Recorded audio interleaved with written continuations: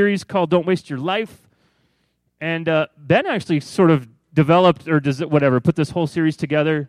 So I'm excited to hear you wrap it up. So yeah, dude. Give it up for Ben. Yay. I want to thank my mom and my dad for getting me to this point. Do I get a trophy or anything? I'm kidding. So what's up, guys? How's it going? I'm using two stands, and I don't think I'm trying to barricade you off or anything. Otherwise, it's just too much fumbling around. So 1939 to 1945, World War II happened. You guys know that.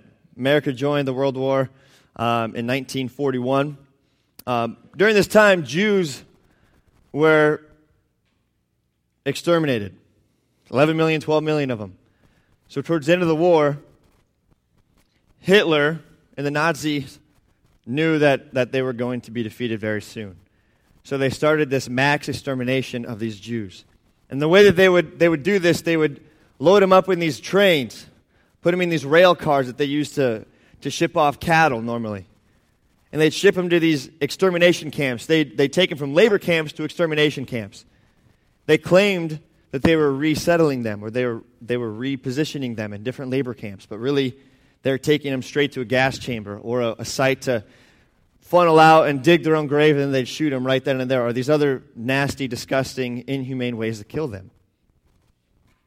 But these rail cars that they would load them up in were about 8 feet wide, 8 to 13 feet wide, and about 25 feet long. And they were given a bucket for hundreds of them, 50 to hundreds of them, stuffed in these things, shoulder to shoulder, and they couldn't move. And they'd be in there for days on end, for weeks on end. It'd be sealed tight so there'd be no sunlight. It's pitch black. It stinks like none other in there because none of them have been able to shower for a long time. They've been at a labor camp. There's no way to filter out all the feces. In the summer months, a lot of them would die in the rail cars from heat exhaustion.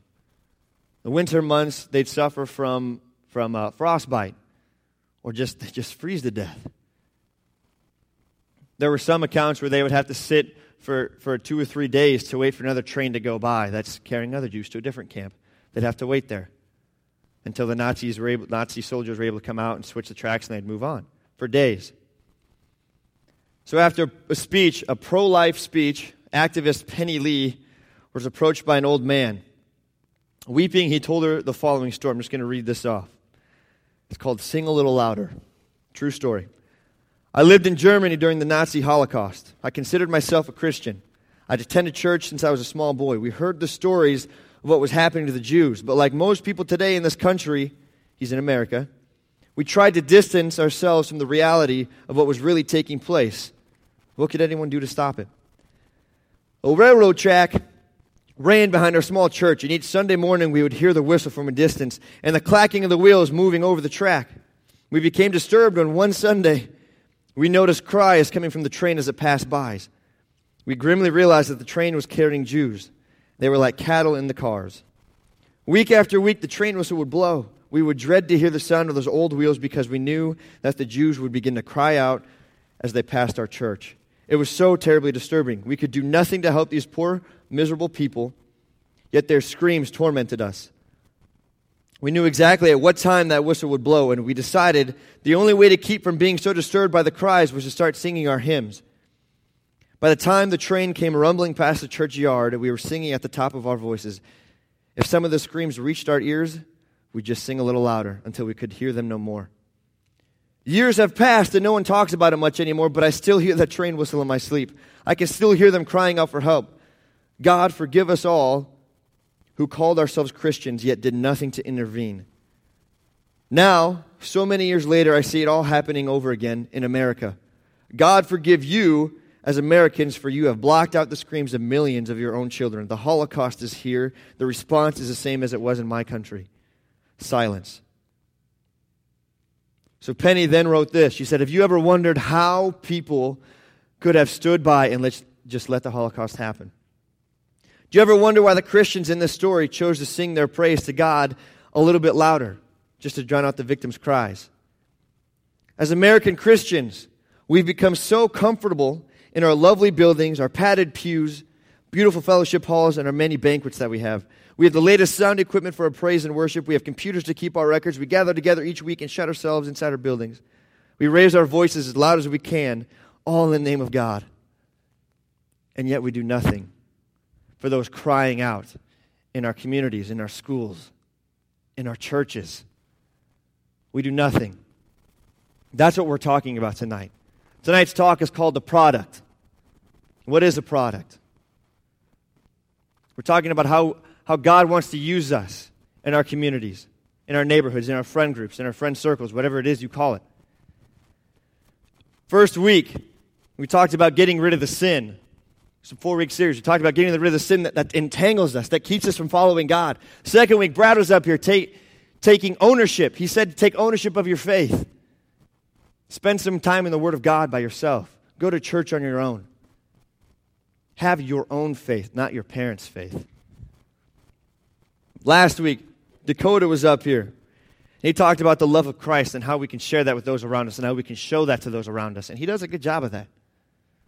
It's awesome. He just prayed with me right before here and I said, I love you, man. And that's awesome. He shows the love of Christ. And he talked about the Samaritan woman and the woman at the well, how they weren't supposed to be talking to each other, and yet he showed her that love. He said, thirst no more. So tonight we're talking about service, being a product that God can use any way that he wants. And to do this, you have to get rid of the sin in your life. You have to take ownership of your faith. You have to know and learn and trust and show the love of Christ in your life and serve God. So turn to Philippians chapter 1.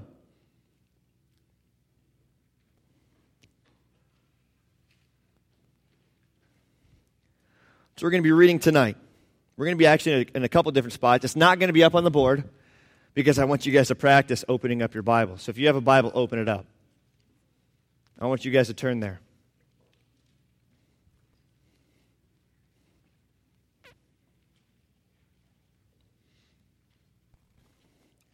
Verses 3 to 11. Philippians 1, 3 to 11. I'm really going to only focus on one verse, but the entire 8 verses kind of gives you a little bit of background on it. This is Paul writing to the Philippian church, okay? So I thank my God in all my remembrance of you, always offering prayer with joy in my every prayer for you all, in view of your participation in the gospel from the first day until now. For I am confident of this very thing, that he who began a good work in you will perfect it until the day of Christ Jesus. For it is only right for me to feel this way about it all, because I have you in my heart, since both in my imprisonment and in the defense and confirmation of the gospel, you all are partakers of grace with me. For God is my witness, how I long for you all with the affection of Christ Jesus. And this I pray, that your love may abound still more and more in real knowledge and all discernment, so that you may approve the things that are excellent, in order to be sincere and blameless until the day of Christ, having been filled with the fruit of righteousness, which comes through Jesus Christ, to the glory and praise of God. Verse 6 is what I'm going to really focus on tonight. And this is one of the most encouraging verses in the Bible, in my opinion. Christ, who started the work in you, is going to perfect it. He's going to see it through. Whatever he started in you, he'll see it through. When we first put our trust in God and we have a relationship with him, it's something called regeneration happens. Now, some of you guys are like, what's that? I'll explain it. Class time with Ben Ron. You guys have had enough school today. But regeneration, so like you guys who are like Halo junkies, or I don't even, if Call of Duty maybe, I don't know, I've never really played those games, but you find like this health pack, and you hit it or you shoot it, and it's like, and you're like, 100% health, you can go and kill more aliens. Hoorah. It's kind of the same thing. When we don't have Christ in our life, we're dying. And we're dying quick. And we come and we start that relationship with Christ and we're healed. We have life. 100%. Eternal life. That's what he's talking about. Until the day of Christ Jesus. Until we are eternally with Christ Jesus. He's going to perfect us. He's going to tweak us. He's going to work on us. Main point for tonight. Allowing God to finish his creation in you is serving and worshiping him in the best way possible. Allowing God to finish his creation in you is serving and worshiping him in the best way possible. And I love reading Paul here in these verses after 6. He's saying he's praying for them with God as my witness. I love you guys. I'm praying for you. Thank you for supporting me. Keep going. Keep pursuing that knowledge. Keep pursuing Christ. Keep serving others because you begin to be able to discern what is good and what is not. You begin to be able to grow in Christ. You become blameless until the day of Christ. You're filled with the fruit of righteousness, which comes through Jesus Christ. It doesn't come through a partying lifestyle. It doesn't come through sinful natures. It comes through Christ Jesus. We are never more like Jesus than when we are serving. We are never more like Jesus than when we are serving. This whole thing being called a product, how I said this talk is called the product, well, what does that mean? You ask any business person, business owners, they create products to ease the completion of a task. They create products to help people's lives become easier. Instead of picking out every little lint piece in the carpet, we created vacuums to suck it all up. Instead of having to dip your finger in the butter to put it on the toast, we created knives. So that way you can just simply put butter in your toast and eat it. These little inventions that we have, these little products that we have, are meant to ease our lives. Christ creates us. He regenerates us. Again, that means He gives us life. He works on us. He grows us. So that way we can be a product to help ease the lives of others. We can serve them. Kind of a weird analogy, but we can serve others. We can serve Christ. And we can glorify Him through that. So Jesus Christ, He came on this earth to serve us. He humbled Himself. Philippians chapter 2 is where we're going to see that, and I'll read that in a little bit. He came on earth to serve us. He was known as the Son of Man. That's awesome. You know, Jesus Christ, our King, our Savior, He's also known as the Son of Man. It's what He called Himself. It's not what others gave Him. He called Himself that. Allow Christ to continually chip away at you and tweak you to become a product that is effective for His kingdom. Some businesses, if you guys heard about the recall with, I think it was Toyota or Dodge trucks, one of the newest lines. There's something messed up I don't exactly know what it was, but they have recalls and there's something that broke or not working right, and they have recalls. They bring it into the shop, they fix it, and they send it back out. It's the same thing with us. We might sin, we might slip up, we might fall, but Christ calls us back, and He calls us back in the shop, and He says, work on this, do this. He convicts us, and He sends us back out. We never want to leave the battlefield. God gives His hardest battles to His strongest shoulders. I got a pretty strong shoulder. What's up? I'm kidding. Soldiers. I can't say that word very well. But allow God to work on you. You guys ever see that play with the skit guys is what they're called? And they have this thing, he's like, this dude's chipping away with a hammer and a nail thing on his buddy, and he's saying, what are you doing? He's like, I'm working on you. I'm molding you. I'm molding you to be the man that I want you to be. God is going to mold you and tweak you and remodel you and to be the person that He wants you to be. We can always have an impact on someone's life or group of people. So our culture today, this is so frustrating to see, especially in young students, young high school kids, middle school kids. We don't think that we can have an impact on someone or influence unless we're famous. Unless I'm smoking hot, drop dead gorgeous, I've got $1 million in my pocket, I can't have any influence. Half the influence we see this culture, probably more than half, is not good. Not at all. Baloney. If someone tells you that, if you're trying to do something, and they say, well, you're never going to make a difference, man. You're just a high schooler. Chuck them down a flight of stairs or something. Like, I'm kidding. Now your moms are going to hate me. Don't do that. Don't do that. You're going to come home. Billy, why'd you throw Jamie down the stairs? Oh, because my youth pastor told me to. It's biblical, Mom. I'm kidding. Don't do it. But it is baloney. It's just a bunch of lies. You can have an impact, and a lasting impact on people. You just have to be willing to. When I was a sophomore in high school, my mom came to me, and she asked me if I would be willing to mentor a kid, to be a big brother, to be a father figure to a kid. His name was Caleb. He was just a fourth grade at the time. His dad had left his mom. Other situations in his family I can't really share with you guys. Really, really messed up, bad family.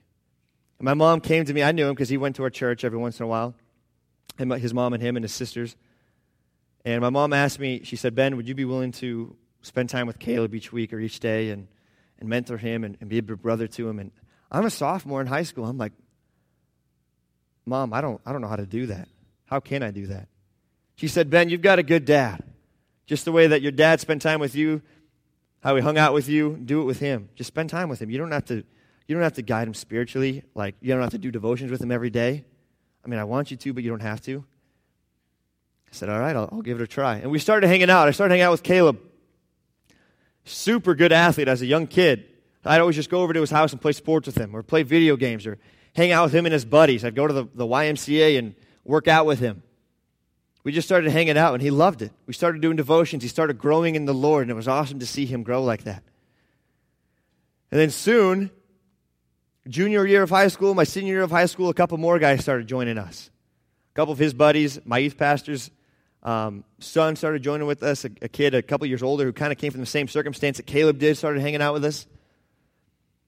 It was just a great time of fellowship, and I was able to impact these kids and disciple them, share the love of Christ with them, spend time with them.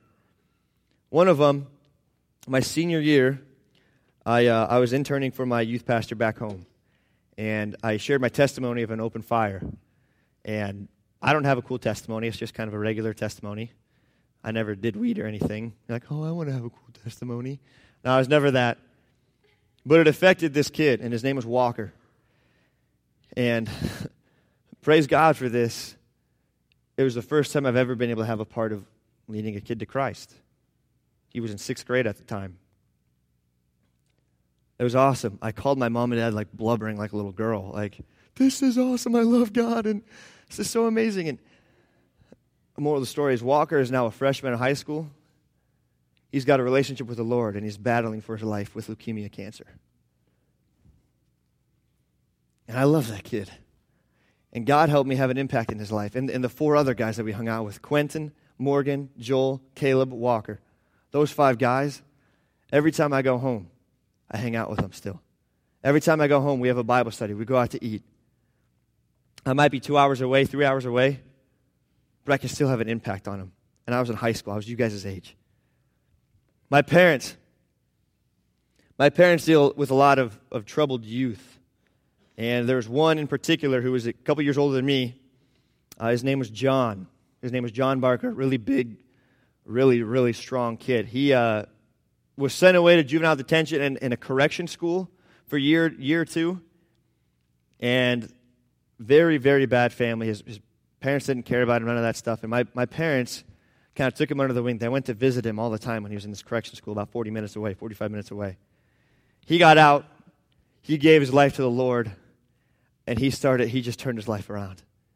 And now, 10 years later, he's a youth pastor in Lamar's, in my hometown. He's a youth pastor. Because of what my parents did, how they affected him. They didn't spend every waking moment with him. They didn't tell him, you need to serve God, you need to do this. They just spent time with him. They invested in him. They loved him. They showed him the love of Christ. And they did share the word of God with him because he was interested in it. Duck Dynasty. You guys have all seen that, right? How many of you guys have seen Duck Dynasty? Quite a few. Really funny show. You guys know how that started off? Phil Robertson started off just by making those on his own, and now it's like a multi-million-dollar company. And that TV show, there's 2 high school kids. Actually, there's like more than 2. But Sadie and John Luke, if you guys follow them on Twitter or Instagram, or even Reed Robertson, if you guys follow them on Instagram and Twitter and all that stuff, they post Bible verses all the time. At the end of each show, they pray. How many millions of people watch that show and see that aren't believers in Christ? And yet they eat it all up and they pray. The impact that they have, they started small and they're growing.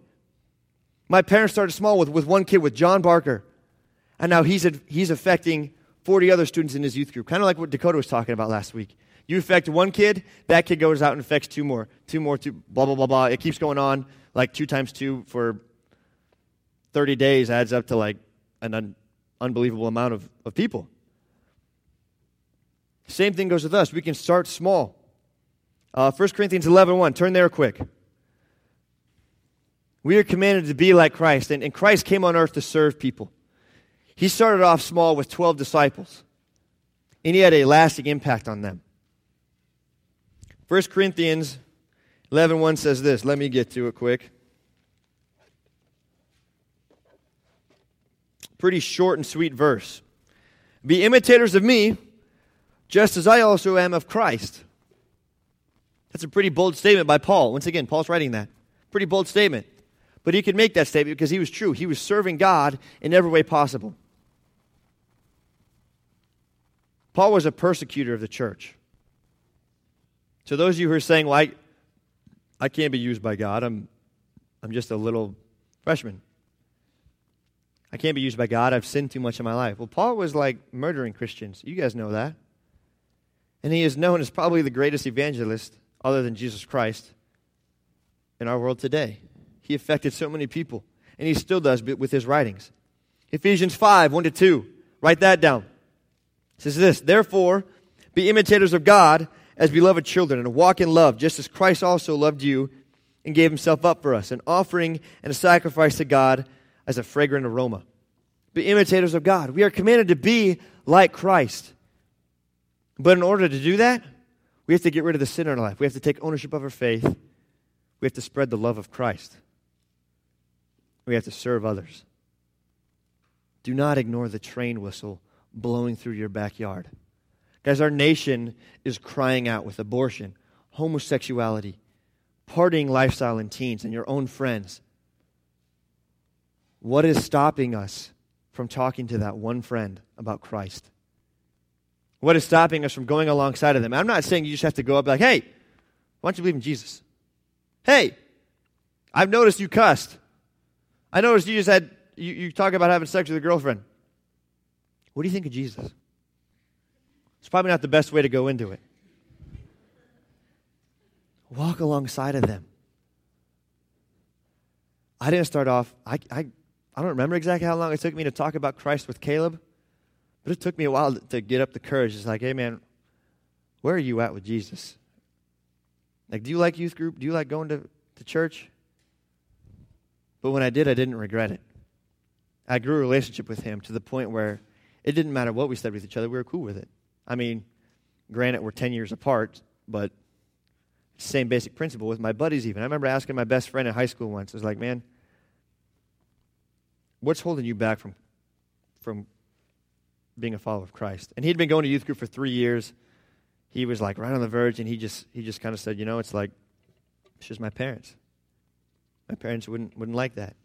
I kept talking to him and investing in him, and then we went to college, and I stopped doing that. I stopped investing in him, walking with him, and things just turned bad for him. Don't regret anything in high school. I might have Eli come up here if he's willing to sing a song. I'm going to pray, though, real quick.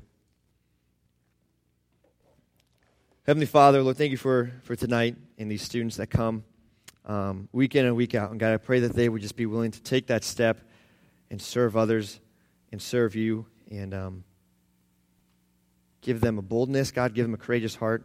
And I pray we're able to just talk about that tonight in our small groups. Amen.